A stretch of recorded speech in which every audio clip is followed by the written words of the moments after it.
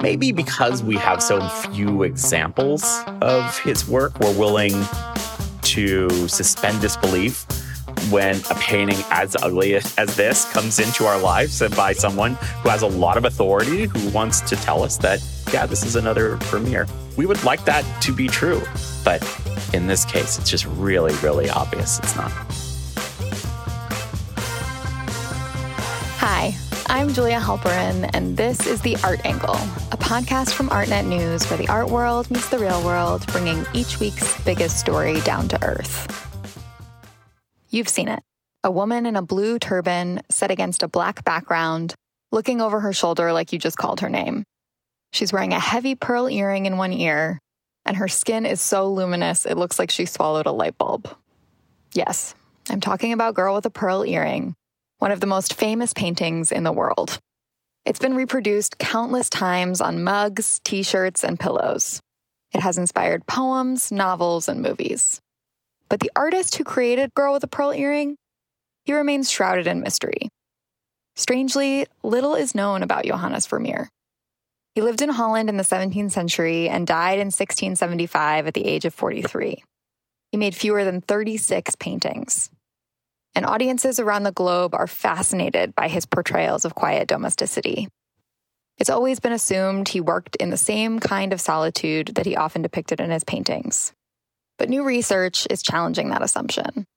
Over the past several years, museums have used cutting-edge technology to get under the surface of Vermeer and learn more about how he actually worked. To discuss Vermeer's many secrets and the artist we thought we knew, I spoke with Kriston Capps, a Washington, D.C.-based contributor to Artnet News. Thank you for joining us on The Art Angle, Kriston. Hey, thanks for having me. Vermeer is one of the most famous painters in history, and a new wave of scholarship is offering fresh insight into his luminous masterpieces and throwing into question some of our entrenched beliefs about him, like that he was a lone genius perfectionist. So let's start with what scholars can all agree on. Tell us a bit about Vermeer's upbringing and career. Well, we don't know that much about him, and what we do know comes mostly from official records. For example, that he was a member of the Painters Guild. He lived in the city of Delft, famous for its blue ceramics. He was baptized there in 1632 during the early part of the Dutch imperial rise, what is sometimes called the Golden Age. His father was an art dealer and an innkeeper and did other things. And Vermeer followed in that part of the family business. But little is known really how. We don't know who Vermeer trained with. We have some theories about the course of his studies, for example, the influence that a group of artists known as the Utrecht Caravaggist might have had on him. But what we know otherwise is just really very limited. I believe we do know that he died in deep debt of a sudden illness when he was 43. And I found a letter in which his wife claimed that he fell ill just a day and a half before he died. I have no idea if that's true, but it gives us a sense of the suddenness at least. And after that, he sort of fell off the radar and into obscurity for 200 years. So what happened and what brought him back into the public consciousness? Well, during his lifetime, he achieved modest success as a kind of painter of the middle class. He was an artist who made portraits, usually of women doing daily work. And after his death, all that work was simply forgotten. Vermeer was rediscovered in the 19th century when a museum director correctly identified a painting by Vermeer in 1860. And that kind of set up this wave of scholarship and thinking. Another art critic published an essay attributing about 60 different paintings by a whole score of Dutch artists to Vermeer. And that kind of set the stage for people to begin really identifying his work, thinking about his work, and acknowledging that this guy Vermeer actually existed. So today, I believe that there are only 34 paintings that everybody agrees are by Vermeer. And then there are a few that people disagree about and some that have been totally deemed inauthentic, which we can get into shortly. But it does surprise me that Vermeer has been the subject of so many fakes and forgeries, considering that his style seems pretty difficult to reproduce. You know, it's a lot harder than I would imagine, like an abstract canvas or something like that. And so tell us some of the famous forgery scandals surrounding Vermeer. Well, Vermeer is so interesting because his forgeries are sort of what really launched Vermeer, the painter, into the public realm that he occupies today. And in particular, one forger named Hans van Meegeren, forgive me, Dutch listeners, I am sure that I'm butchering this pronunciation, who was, a 20th century figure who was not a good painter, really, but a very original forger. He decided early on what he wanted to do was kind of invent a great deal of Vermeer paintings, and he came up with this really original way of doing it. He would take these 17th century originals, these paintings that were not deemed very important, and he would scrape off the surface to get to what you'd call craquelure, that kind of cracked surface of old paintings.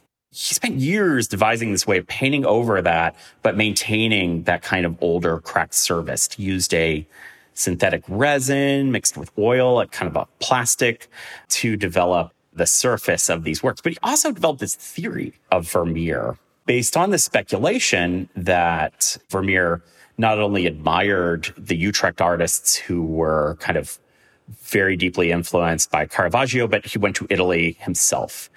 And so this forger Van Meegeren came up with this body of lost Italian paintings by Vermeer. In the 1930s, he convinced a lot of people that he found these works, and he sold a great deal of them. In the 30s, he convinced an art historian and museum director in The Hague named Abraham Bredius that he had not just an original Vermeer painting, but like the most important Vermeer painting of all, a painting of Christ and his disciples, which would have been kind of out of character from what we know of Vermeer's work. But with the imprimatur of this really important art historian, he was able to sell a lot of people on this work. Now, he made a mistake in the 30s when he sold to Hermann Göring, the Nazi field marshal, because after the end of the war, Meegeren was arrested by the Allied Art Office for allowing Nazis to loot European art. He was a collaborator. And the sentence of this was extremely serious. The charges included penalty of death for collaboration. So this was a huge problem for Van Meegeren because in doing this illegal work of forging Vermeer, there was no one who could corroborate his story. No one who could say, no, actually, all these Vermeers that I've been selling, that have convinced the world are true, are in fact fake. So in 1947, there is this sensational trial where Van Meegeren is ordered to recreate a Vermeer painting using his unique proprietary techniques. And he does this, and there are these incredible paintings, this like giant table laid out with all these materials where he's using to make this fake Vermeer. And he succeeds, he is sentenced, but just to a single year for forgery. This story is really important because not only does it really elevate this understanding about Vermeer, but part of the reckoning over this ordeal involves, a lot of art historians and critics and curators kind of looking in the mirror and deciding that they need to develop some more objective techniques and bring scientific methods to the work of provenance and authentication. Wow. So just to make sure I understand, to backtrack, Van Meegeren flipped from trying to convince everyone that the works he was hawking were by Vermeer to now trying to say, no, they aren't by Vermeer. In fact, they're fakes, so that he got in less trouble for selling them to a Nazi. That's right. He was up against Allied authorities and had the choice of admitting that he was a faker or being sentenced to death. And, I think he made the smart choice there, but it was a really difficult acquittal process. Wow. So right now, there are two major Vermeer exhibitions in the news. One that's on view at the National Gallery of Art in Washington, D.C., and one that opens at the Rijksmuseum in Amsterdam in February. And both are shedding new light on the artist and challenging what we thought we knew about him. So let's start with the one at the National Gallery, which I know that you visited. What is the concept of the show? So the National Gallery show about the secrets of Vermeer is a kind of technical presentation by curators and conservators. There's 7 people involved at the National Gallery, including John Delaney, who is a senior imaging scientist for the museum, and Marjorie Wiseman, who is the curator and head of the Department of Northern European Paintings. And their concept is a presentation. They're showing their findings that one of the Vermeer paintings in their collection is likely not actually a painting by Vermeer at all, but rather someone who worked closely with him. This could be a family member. This might be a student. It's hard to say, but what they're saying is that they have decided that this is not a Vermeer painting, and they are attributing it now to the school of Vermeer. And the National Gallery said that this research was only possible because the building was closed for so long in 2020. Why is that? This was an amazing detail to me. It's because the National Gallery literally cannot take these paintings off the wall. I mean that in that they are so popular, and people come to this museum from, everywhere to see these paintings. So you cannot remove them to do the kind of conservation study that they had in mind. It was just simply unthinkable to take them down. I just love the idea that there's like this army of tourists and Vermeer devotees who will not let the museum study these paintings during regular hours because they need to see them. Like, I just love that anyone would care that much. It was incredible. Even when the study was done and the paintings were back on the wall in the Dutch galleries, in between that period and the single week or so when they were moved to this special exhibition, people were angry and complaining to the museum that they can't see the Vermeers. So conservators used 2 different high-tech methods to examine Vermeer's paintings for this show. And I'm going to ask you what they are, but I'm also going to ask you to explain them to me as if I am in middle school. Okay, and here I'm going to apologize to the scientists, just like with the Dutch, because I'm sure I'm going to mangle some of these terms as well. One of them is X-ray fluorescence imaging spectroscopy, which is a way of mapping the distribution of elements like copper within the surface of the painting. Using this material, they can actually just see where Vermeer used certain pigments based on the spectral imaging that they can do of the elements within those pigments. The other technique is false color infrared reflectance imaging. So that's a different way of using technology to look within the painting, and it allows scientists to see brushstrokes below the surface. So they can look at certain pigments like lead white underneath the surface of Vermeer's very smooth painting and see much heavier brushstrokes. A lot of third technique, which is micro sampling, which allows them to kind of take a very, very, very tiny sample of the painting to see layers of pigments. So you're talking about really 3 ways that scientists are mapping pigments within the surface of the painting. And what that gives them is a more detailed analysis of how Vermeer painted, the pigments that he used, the way that he used them, where that he used them.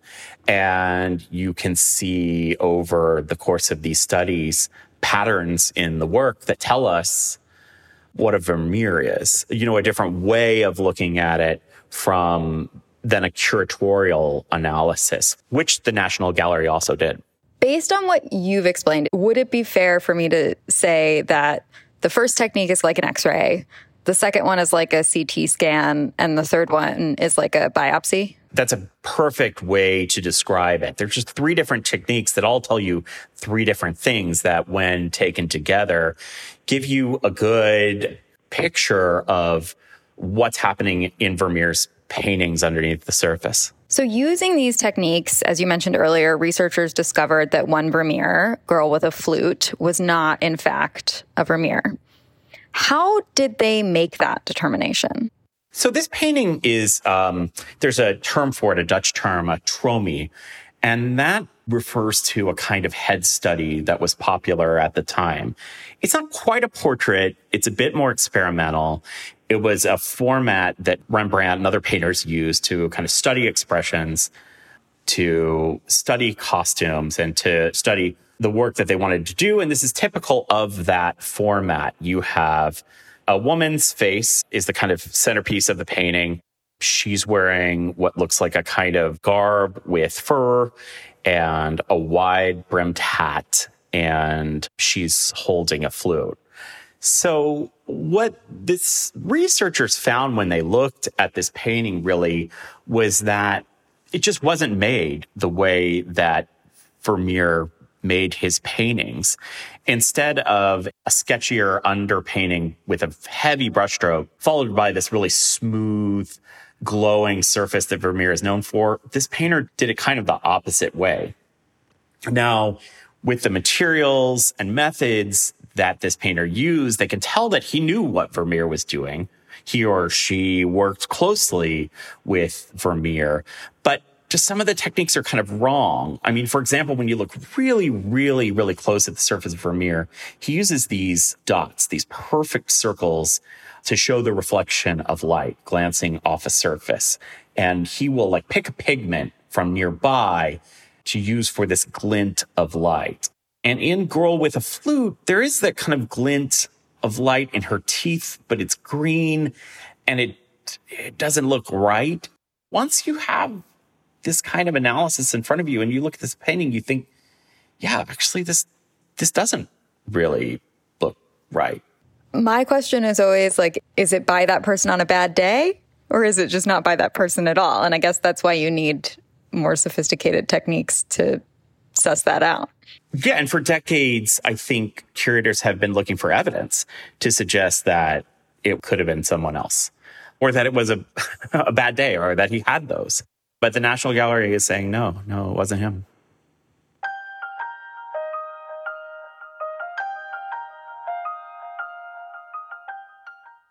One of the most interesting things to me about this discovery is that it means that Vermeer may not have been the solitary genius who worked alone, that he might have had some help. So what kind of alternative picture does it paint of this artist that we thought we knew so well? You know, what's fascinating is that it doesn't give us an explanation. It opens a lot more questions than it resolves. It might have been a cousin, a family member who was visiting for, I don't know, a few weeks, a few months, who worked closely with Vermeer in his studio. You know, it might have been a disciple who was learning Vermeer's methods. For an artist who only produced what we know to be around 3 dozen paintings, it seems a little unlikely that he would have an entire school the way that other major painters at the time did. He was still a very modest painter, but this could be evidence of some enterprise there.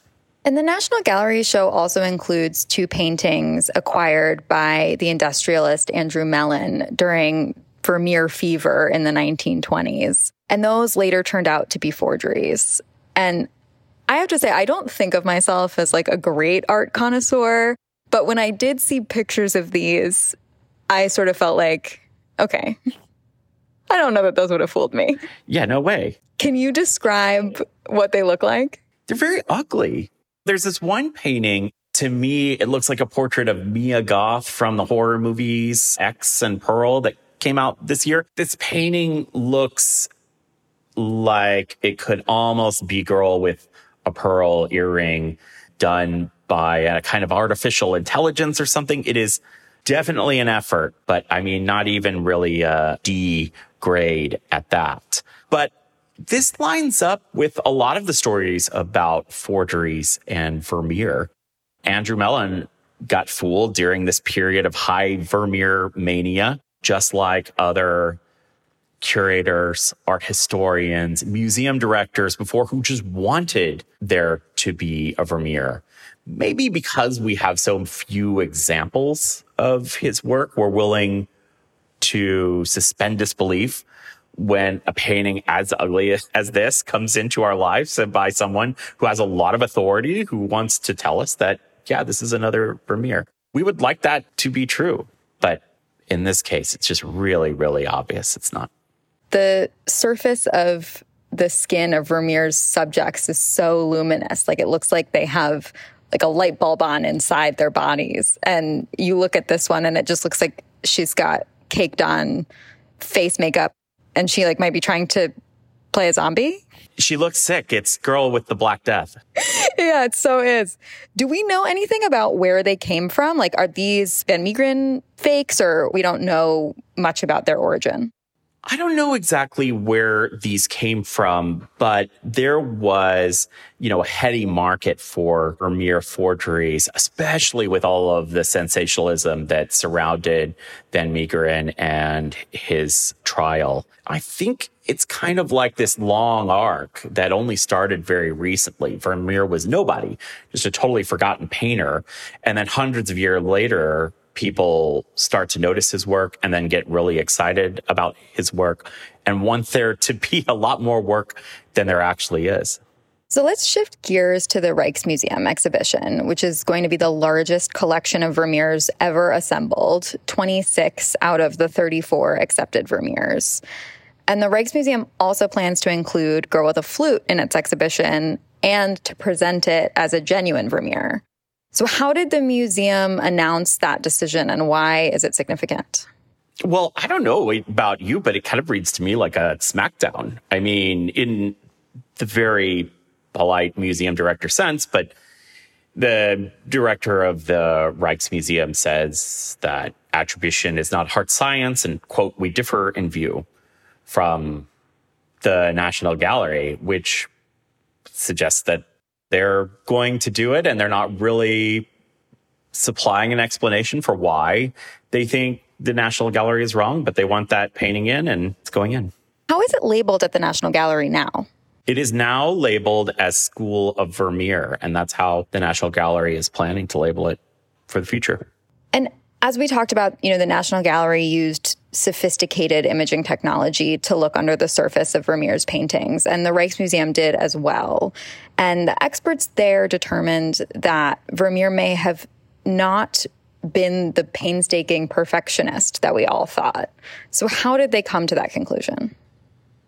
Using both the X-ray and infrared technology, they can see that he painted over things. He started over, that he worked with a really, really heavy brushstroke to just kind of lay down fields of paint in a pretty sloppy way relative to the surface of the canvas that he's applying. So it's just when they pop the hood, the paintings look totally different than what they would have expected, given the very luminous, soft, glowing nature of Vermeer's paintings when you see them in the galleries. Yeah, it's hard for me to imagine him at any stage working with this brash, big brushstroke, kind of slicing the canvas into zones. Like, I can only imagine him with some kind of monocle and a tiny, tiny paintbrush based on what they look like in the end. Totally. It really cuts against a narrative that I think I have, and that maybe other viewers have too, of this idea that there are only 36 or so Vermeer paintings because each one is this perfect poem that took ages and ages and ages to finish. But maybe that's not the case. Maybe he just didn't make that many paintings because he was not especially successful at it. And I also like what it says about how you can create in a way that may have no relation to what you end up creating. Even as writers, there's an impulse to start from the first line and make it good all the way through, even though that's basically impossible. You have to start with a bad draft and move stuff around and course correct and make it bad before you can make it good. And so I sort of like that Vermeer is just like us. Yeah, I mean, in a way, this is very embarrassing. These scientists have found Vermeer's drafts and they're opening that folder to the world, and it looks just as sloppy as all of our work. And that stinks for him.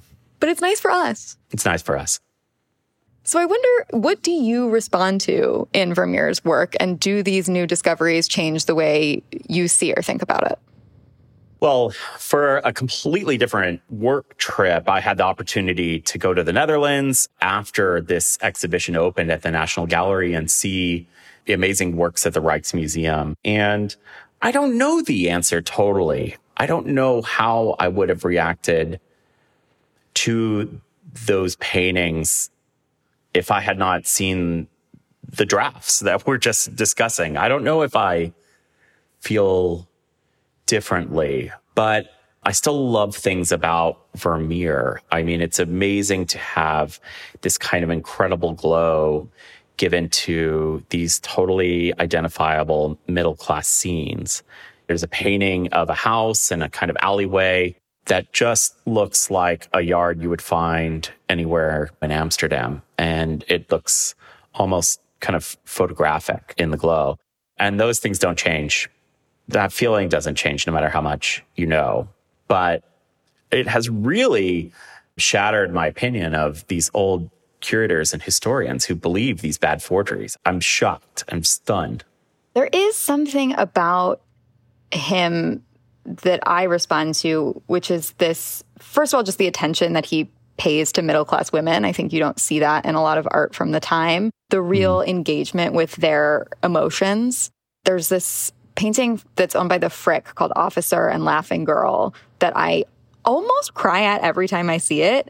And it's just this woman sitting in front of a map and facing an open window and facing this officer who's clearly come to call on her. And her face is so open, and her expression, it's just like this massive amount of hope is just like tumbling from her face and her body. And that, I feel like, it doesn't really matter to me how it came to be. The finished product is so piercing to me that I can't think about the way the underpainting is structured when I see it. Like, I can only feel what is coming from her face. To that end, I also think about artists who came after Vermeer. There's a painting at the Brooklyn Museum I really love by Thomas Dewing, like a 1912 painting called Lady in Gold. And it is this really glowing figure of a very aristocratic woman painted tonally kind of in the style maybe of James Whistler. And I know that Dewing spent a lot of time chasing Vermeer over his career. A lot of the work he did was trying to replicate that same level of introspection about a different class of women, highly rich, Gilded Age women, but to achieve that same effect, to kind of penetrate through that wealth and that society and find a real human figure underneath it. And I wonder about the frustration that he must have felt, that other artists must have felt chasing Vermeer. And I wonder whether they would have any satisfaction knowing, nope, he was just very sloppy too, corrected in the final draft. I don't know if they would think differently about their own courses as artists if they understood that. And, you know, there aren't that many artists that anyone on the street would know if you pulled them over on the side of the street. And Vermeer is one of them. And I wonder, why do you think we are all so fascinated by him and his work, considering especially there are just so few artworks for us to look at? It's not like he has a big body of work. You would think it would have come down a bit after a massive Nazi trial. Like, you would think that would be the high watermark of Vermeer craze, with actual life and death on the line, history and loot and provenance. But no, it only seems to have gotten more heightened, and it makes you start to think that there might be something to the paintings themselves, that it's not just this social craze. It's not a new technology. It's not a social media, but maybe possibly it is just something about Vermeer and his work that we really respond to. Is that naive? I don't think so. I mean, I think that is sort of what people latch on to. That's the thing that makes you remember it in your brain when you stop looking at it or after you see a reproduction of it. I think obviously there are plenty of deserving artists who did not get history's attention either during their lives or after. But there is something about those that you just, when you're looking at them, like, I just feel like I'm in a silent room, even if I'm not. And that, I think, maybe they're just that good. Maybe they are. Well, thank you so much, Kriston. Thank you for joining us. We will have you back on soon, hopefully. Thanks for having me. That's it for this week's episode. If you like what you heard, you can subscribe to the show on Apple Podcasts, Spotify, or wherever else you get your podcasts. Also, take a moment to rate and review us. It will help other listeners discover what we're doing. The Art Angle is produced by Sonia Manalili, Caroline Goldstein, and Tim Schneider. Thanks for listening. See you next week.